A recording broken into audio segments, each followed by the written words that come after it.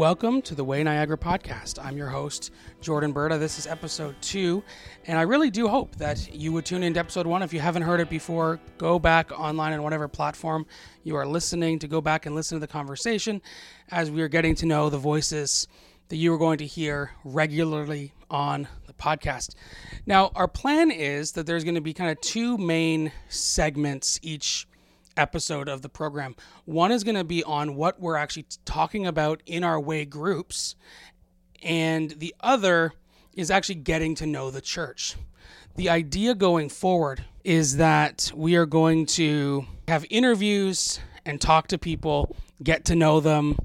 But to start off, we're going to talk philosophically a bit about who is Way. And so for the next 3 episodes, we're going to have a chat with Chris about the who, the whys, kind of defining who Way is. In episode 1, we talked about how Way is a different church. And so the first thing that a lot of people would notice and would ask about this church is, why are you not doing a Sunday service? That's the question I get the most, to be honest. People who hear that I'm a pastor of a church are like, what Sunday, where should I go to your church on Sunday? And I say, well, nowhere.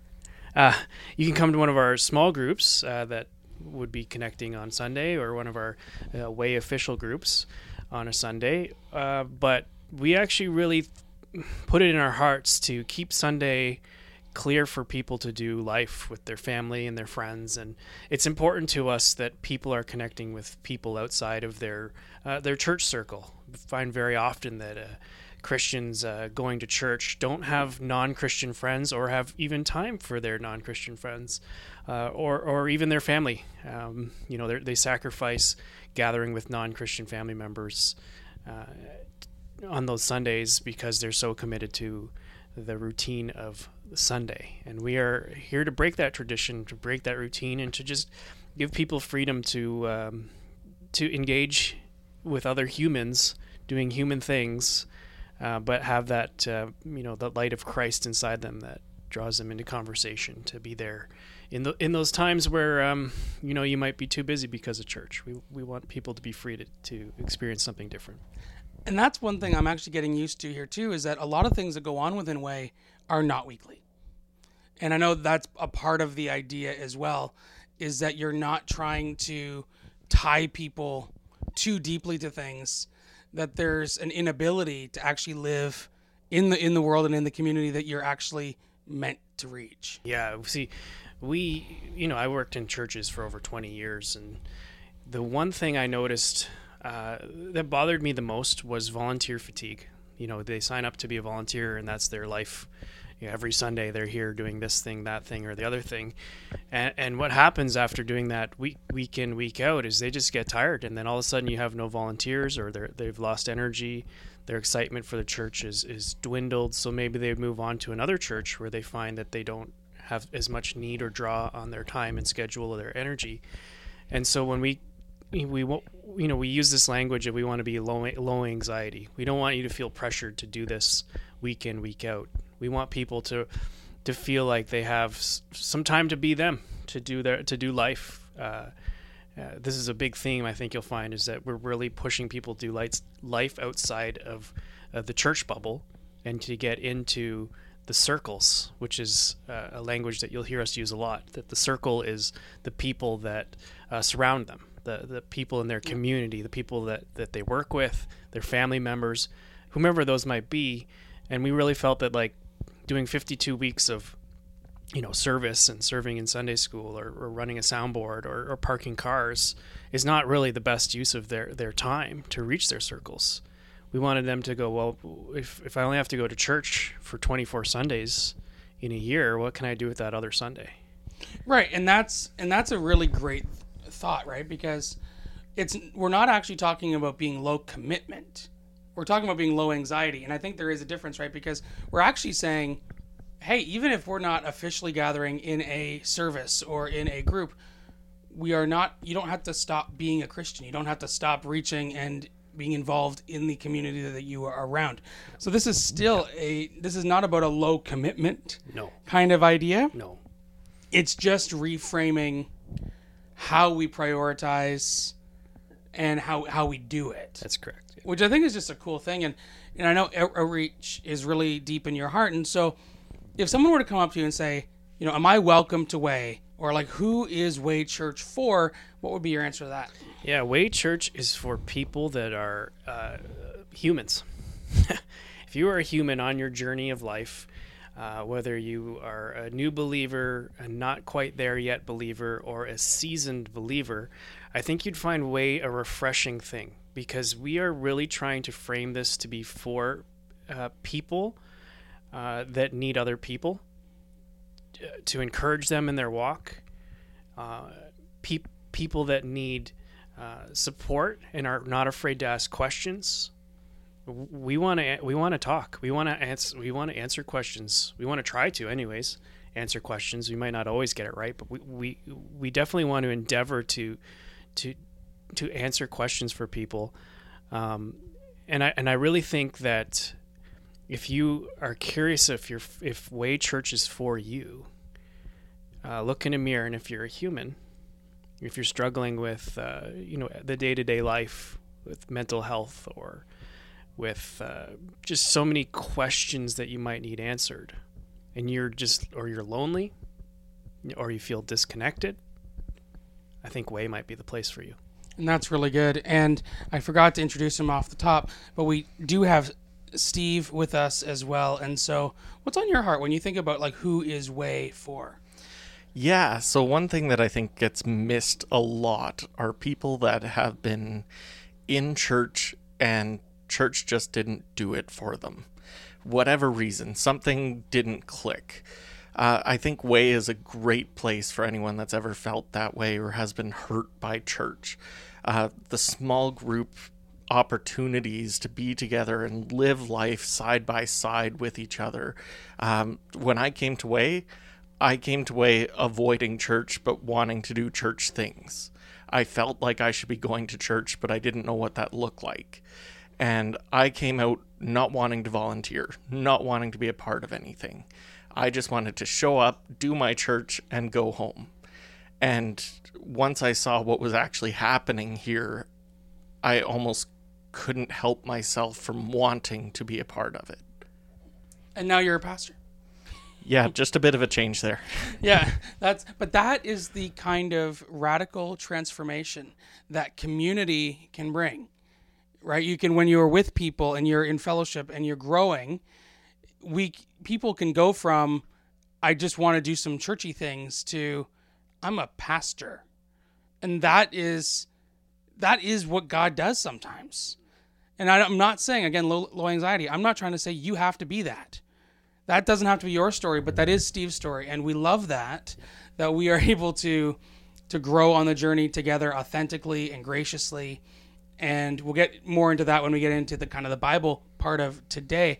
But I think that's just really good. And so how would someone that wants to get connected to Way, how would they do that? Yeah, so we kind of have 3-4 ways that you would connect to Way. The first being in our groups. We have a group meeting almost every week, somewhere, some home, where you can connect if that's a comfort of yours and you want to study the Word around some really authentic people, make community a priority with some of those people. This is a great place for that. We call those Way groups, for the simple fact that that's kind of how we were structuring our church, was around just being a group of groups. But we've really evolved over the past 2 years. The biggest thing that right now is we have our House of Worship service, which is our gathering where all the groups come together and people from all the different expanses of our multiverse get to come together, and we get to worship the Lord and hear testimony and really experience kind of a different breed of service. But what happens on those nights, which is a bi-weekly Thursday night service, is that the whole community comes together and gets to see the actual size of the body, to come together for worship and to experience the greater community, not just that small community that you're connected to in your Way group, but the greater community and all the contributors that make Way so special. And that makes for a really cool combination, right? Because some really do thrive in that smaller environment, and others may be a bit more nervous about that, but you still want an open door to be able to come and experience people in one of those ways. And so that's cool. And you said there were a couple more, though. Yes. So those are two of our ways. Another way is through our community volunteerism. We partner up with a ministry called For Grimsby, which is also for West Lincoln. And we run bounce castles and carnivals and movie nights, and we do things to connect with people in the community by acts of service. We really believe that our communities are important, and that seeing smiling faces is important. And if you maybe aren't ready for the church thing, but you're interested in seeing the community as a volunteer, we have that as well, the volunteerism, where you're able to volunteer through one of our online resources, and get plugged into the community if you're from Grimsby or West Lincoln and wanting to just meet some people. It's a great way to just meet a couple Way people, as well as the guys from Fort Grimsby. That is so good. And the fourth? The fourth is you can actually just have a porch coffee date with me. I'm really big into just doing one-on-ones. If people are curious about what Way is and how to connect to Way, and you're still not sure, reach out to me. You can reach out to me at chris@wayniagara.ca and book your time. I'd love to meet you, and I'd love to walk with you through some of life's challenges. We really encourage that kind of activity in Way. I think you'll find lots of people willing to take some one-on-one time for you, especially if you're asking for it. And we do encourage that. That was one thing I always felt like my peers, pastors, missed throughout the pandemic, was you had this great opportunity to sit on the porch of congregation members and sip coffee together and have a conversation together. And pandemic's over, but man, I still want to sit on your porch and have a conversation with you. Yeah, and when I was pastoring through the pandemic, and found that was such a life-giving thing. And because I was one, go to a coffee shop, go to a restaurant, go whatever, but there is something special about going to someone's home, even if you're just sitting outside. Yeah. And I was never one to sit outside before that, but even still, it's like, that's kind of a cool rhythm, right? To be able to be in a personal place, you're not getting interrupted, you've got a bit more privacy.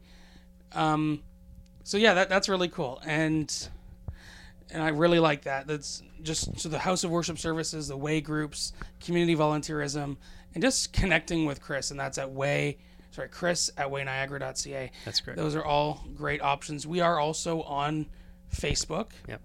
And so you can connect with the church there as well. Yeah. And we've talked about this a little bit when you mentioned For Grimsby. Mm-hmm. And one of the phrases that you use around here that is really wanting to be a deep part of our culture is partnership over programs. That's right. Partnership over programs is a big deal, because I've worked in the church running programs for over 20 years for youth and young adults. And, you do these weekly programs where people show up to your church and they get plugged in, or you hope they do, and maybe they stick around, maybe they don't. But what I discovered is that post-pandemic world, all of your local clubs and your community groups are struggling heavily to find volunteers. They're struggling to get people who have time to serve. And I thought, well, the mission of the church is to serve, so should not the mission of the church be to serve these clubs as well? So I think what you would find, you're not likely to find a youth group or to find a kids program or to find us running a float through the local parade at Christmas time, but you're actually likely to find us behind the scenes, helping to organize these events and to run the local floats. Find our kids in local programs and sports programs and things that are in our community. I think that's so important. Our job is to be a light to the world, not to hide from the world inside of our little castle on a hill here. Our job is to be the salt and the light, to be amongst them and to be life-changing for them. And if we're not there serving them alongside them in the endeavors that they've chosen to put their energy into, we're going to miss those people. That's really good and really true, right? Like, you hear all the time that staffing, even in paid environments, volunteer environments, charities, it doesn't matter where, engaging people in things in the current world is seemingly exponentially harder than it's ever been. Yeah. And so we don't want to be the kind of people that just comes in and creates more stuff. And if there is something that needs to be created, We will do that. we will. And if there's a need, if there's a gap, but we're not going to go around and do something that is already being done well in our community just so we put our name on it. That's right. And I love that heart. Like, that's really, really good. And, you know, as we transition over to kind of the speaking about Galatians, I just think about, right, at that time, there were people joining the church in large numbers. And it wasn't because of slick programs or a lot of things that the modern church offered, but it was a sense of servanthood. Yes. It was a sense of grace. It was a sense of openness for the whole body of Christ to support the surrounding world and the surrounding community. And so I think this is actually going to tie in quite well with us talking about Galatians 1 today. And that's what our way groups are studying right now through the book of Galatians. And so the next 6 podcasts, we're going to have a conversation. This is not to rehash what's going on in the group. So if you are in a group, you still want to listen to this. But it's also to somewhat model what a conversation about Scripture could look like. Because there may be people that are listening right now that have never actually talked about the Bible with anyone. Or maybe they've never read the Bible. And of course, if you are interested in having a more one-on-one conversation and learning more about the Scripture, please reach out to us. We would love to be able to talk to you. But also just to be able to talk in community. And so many times you just hear someone teach from a stage, and that's good and that's important. But we really embrace the idea of communal learning and asking questions, because I think Jesus modeled it really well. That he answered most questions with a question. And so that kind of creates a really interesting kind of thing. And so even today, we're going to ask some questions and not answer them. Because the idea is for you, the listener today, to actually take some reflection time with the Lord and actually see what is God wanting to say to me in that way. And so I'm really looking forward to these conversations on Galatians. Next time, we'll continue on with our discussion about who Way is as a church as well. But as we make that transition over, I'm just going to ask Steve to give us a bit of an overview and context to the book of Galatians so that we just kind of have a base understanding of what we're getting into. Yeah, so I'm going to dive in, but not deep dive in. I don't want to lose anybody in the minutia of the history. So short version, Galatia, the area, is what we'd call modern day Turkey, just to give you an idea where it is on the map. And the reason that it's called Galatia is, I believe, around 3 BC, a group from Gaul, which is now France, came into that area. I'm not going to get into what the divide is about, but North and South Galatia were divided, so we're not 100% sure who Paul is addressing in this. And this is a letter by the Apostle Paul to the church in Galatia. So it may have been both North and South, it may have been just North, it may have been just South. We don't know for sure. But the big thing is he's addressing big changes that are happening in the church. So there's this group called the Judaizers who are coming in. They are basically Jewish-raised people that are picking up the Christian faith. And they're trying to justify their former sort of legalistic rules and regulations that come from the Old Testament. And I'm not saying there's anything wrong with all the rules in the Old Testament. But they're trying to use those to justify their faith. And Paul is coming in on that scene saying, like, hey, guys, that's not quite right from what we hear from Jesus here. And that, I think, is the best point for us to step in. That's really good. And as you're hearing this introduction to Galatians, you might be wondering, why is this the thing that right now we are talking about as a way community. And so, Chris, I'll throw this to you. What was it about Galatians that popped out to you to say, no, this is the time and the place to be able to talk through this? Yeah, Galatians really defines the gospel. And I think that's one of the things I'm constantly been asked is like, what is the gospel? I mean, we understand it. It's a word meaning the good news. And we take the kind of the good news, and we live in this world where we think the good news is literally just the message of Jesus Christ, to transform human lives. But it's so much greater than that. It's a recognition that grace is the most important thing to the believer. Because if it wasn't for grace, we would not have salvation. You see, Jesus came for the sake of bringing grace upon us. Like, we could do nothing to fix the void between us and God. There's 613 laws that the tradition would have the Jews observe to try and appease God. But there was nothing that could actually absolve them of that sin. And so here comes this God to us, who looks upon humanity with such love that he says, I need to fix that. And so Jesus comes, engages humans with love, and then redeems the situation by surrendering his life, the perfect sacrifice. And therefore, there is nothing we can do to earn that, because it was given freely through his grace and love for us.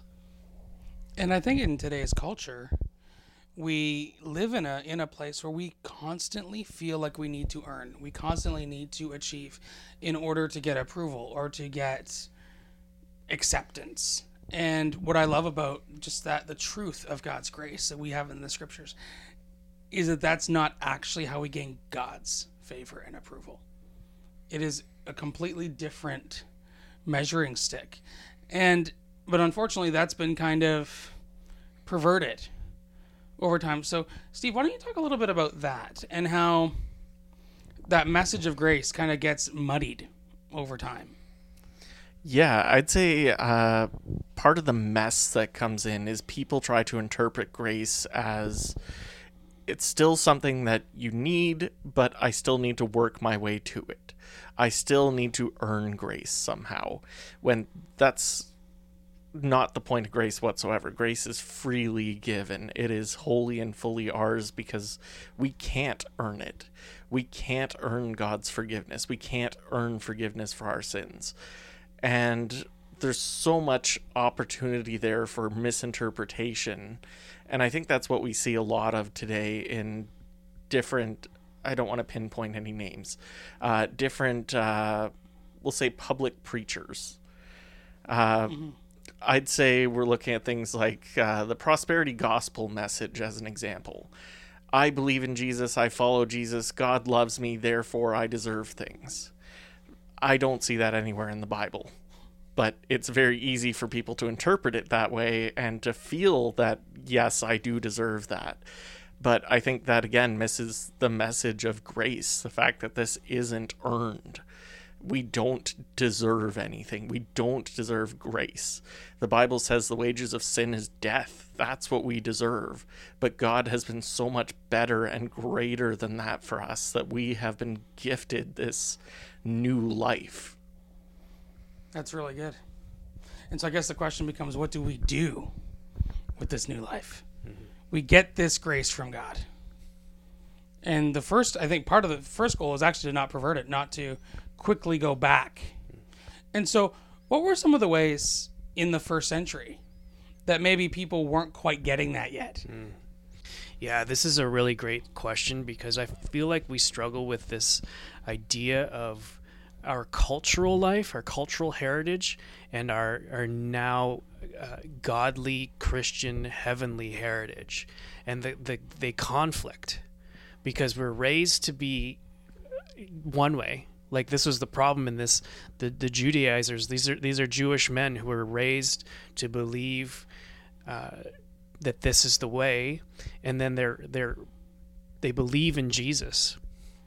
And so their culture no longer is relevant to their belief system. And so there's this challenge of like, oh, I think that my cultural upbringing says that Jesus could be the Messiah, but do I believe it wholeheartedly? And because maybe we should still follow the rules of our upbringing, of our culture, because what if Jesus is wrong? What if we're wrong? Maybe having faith in Jesus is good, but it's not enough. And so they started to bring in this root of their culture, of their heritage, of their upbringing, and that's not necessarily a bad thing, but in this case it is, because it comes with it all these rules and all this tradition. And what starts to happen is it starts to rob away from the grace. And grace is what the gospel is about. So anything that is a gospel lesson that removes grace from the equation, that tells you there's a way to earn favor with God, is wrong. It's a perversion of the gospel. The gospel is about grace. It's about Jesus giving all for us with no exception. Every human being has access to that grace and favor simply by believing in Jesus' death, life, death, and resurrection.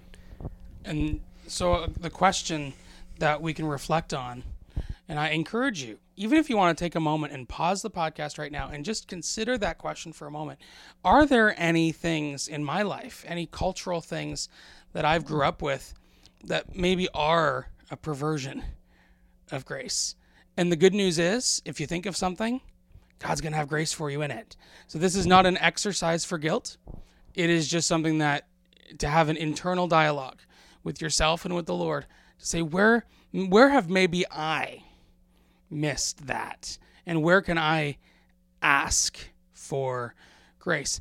Now, an important question too is, what about those people that would say yes, but isn't emphasizing grace so strongly just giving license to more sin?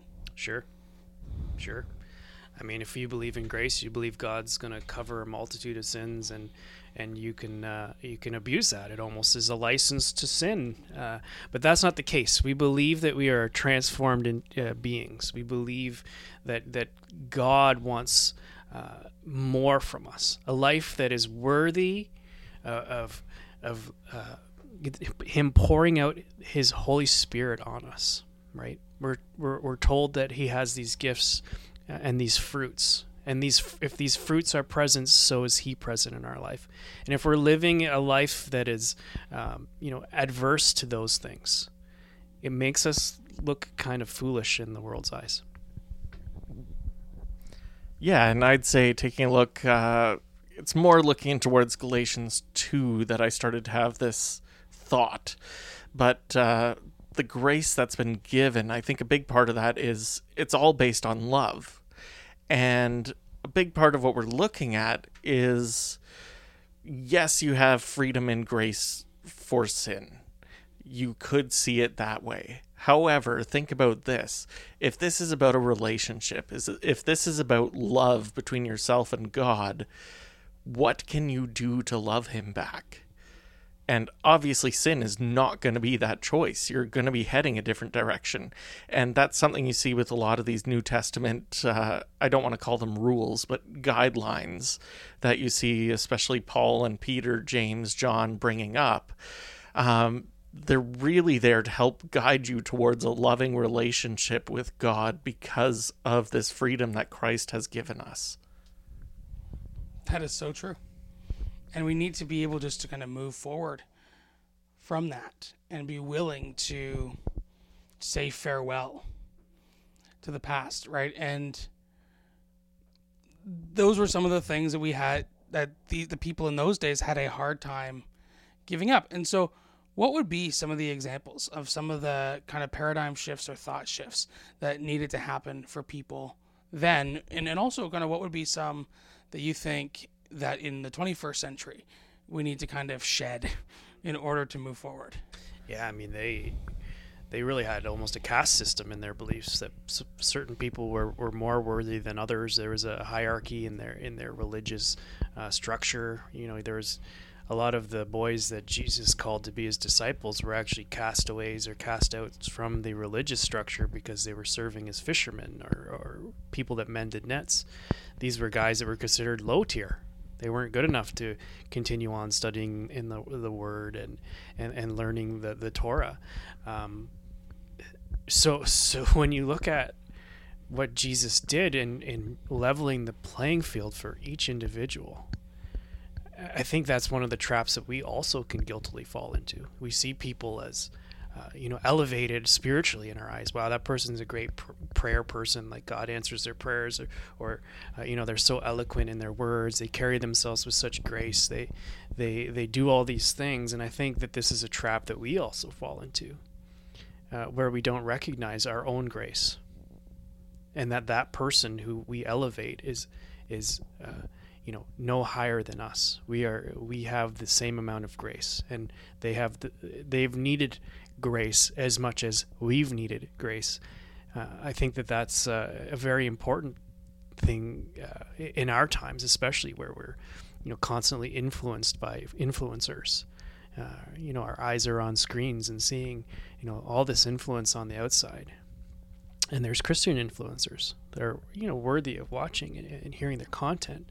But to recognize that they are no greater elevated in God's eyes than you are is an important understanding of your identity in Jesus Christ. And that's really good. And so kind of a follow-up to that is, how can we, because oftentimes when we put people on pedestals, the way that they come down is by like a major falling. So what would be a healthy way to actually remove someone from that pedestal? So I can actually take that one because I'm coming from a different position than Chris. I've worked for a few churches under pastors. I have never been in the role of pastor. And in a lot of these churches, the culture really speaks towards putting the pastors on a pedestal. It's very much the pastor is the head of the church. They're above the church. They're beyond everybody else. And in some cases, they're beyond everybody else's reach. And I think the big thing to realize is to not let that happen in your heart. To recognize that we're just children of God. We are just side by side in this together. We are the same soldiers. We are fighting for the same side. It doesn't matter that they're in a position that they've been called to this specific name or position. They're still in the same battle with you, and you guys are together. Like, there are times where I have to wrestle with that with Chris even. He's my cousin, but he's the lead pastor for us. And sometimes I think in the back of my head, oh, I better refer to Chris on this.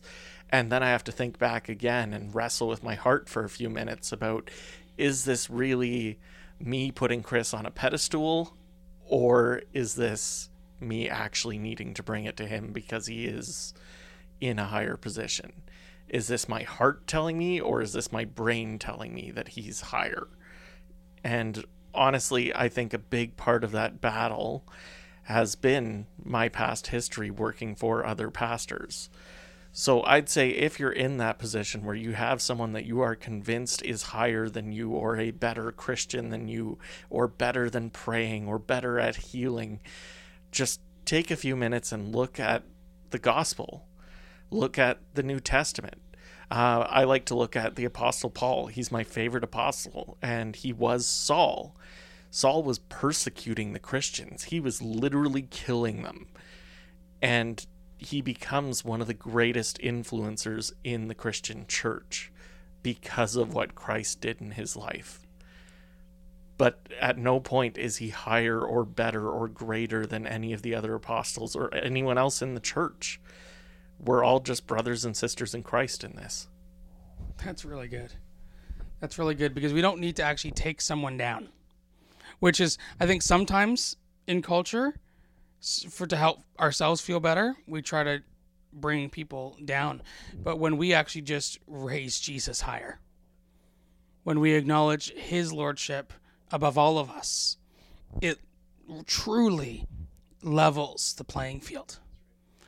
And so in the last couple minutes, of the podcast here, I'd like both Steve and Chris just to share kind of what's on your hearts. Like, what is there any other kind of thought from this passage, or maybe a question that you want to leave people with as we finish up? Chris, I'll start with you. Yeah, I think I want to leave people with the thought of why grace? Why would God choose to freely give us something? We live in a world where everything is earned, has value.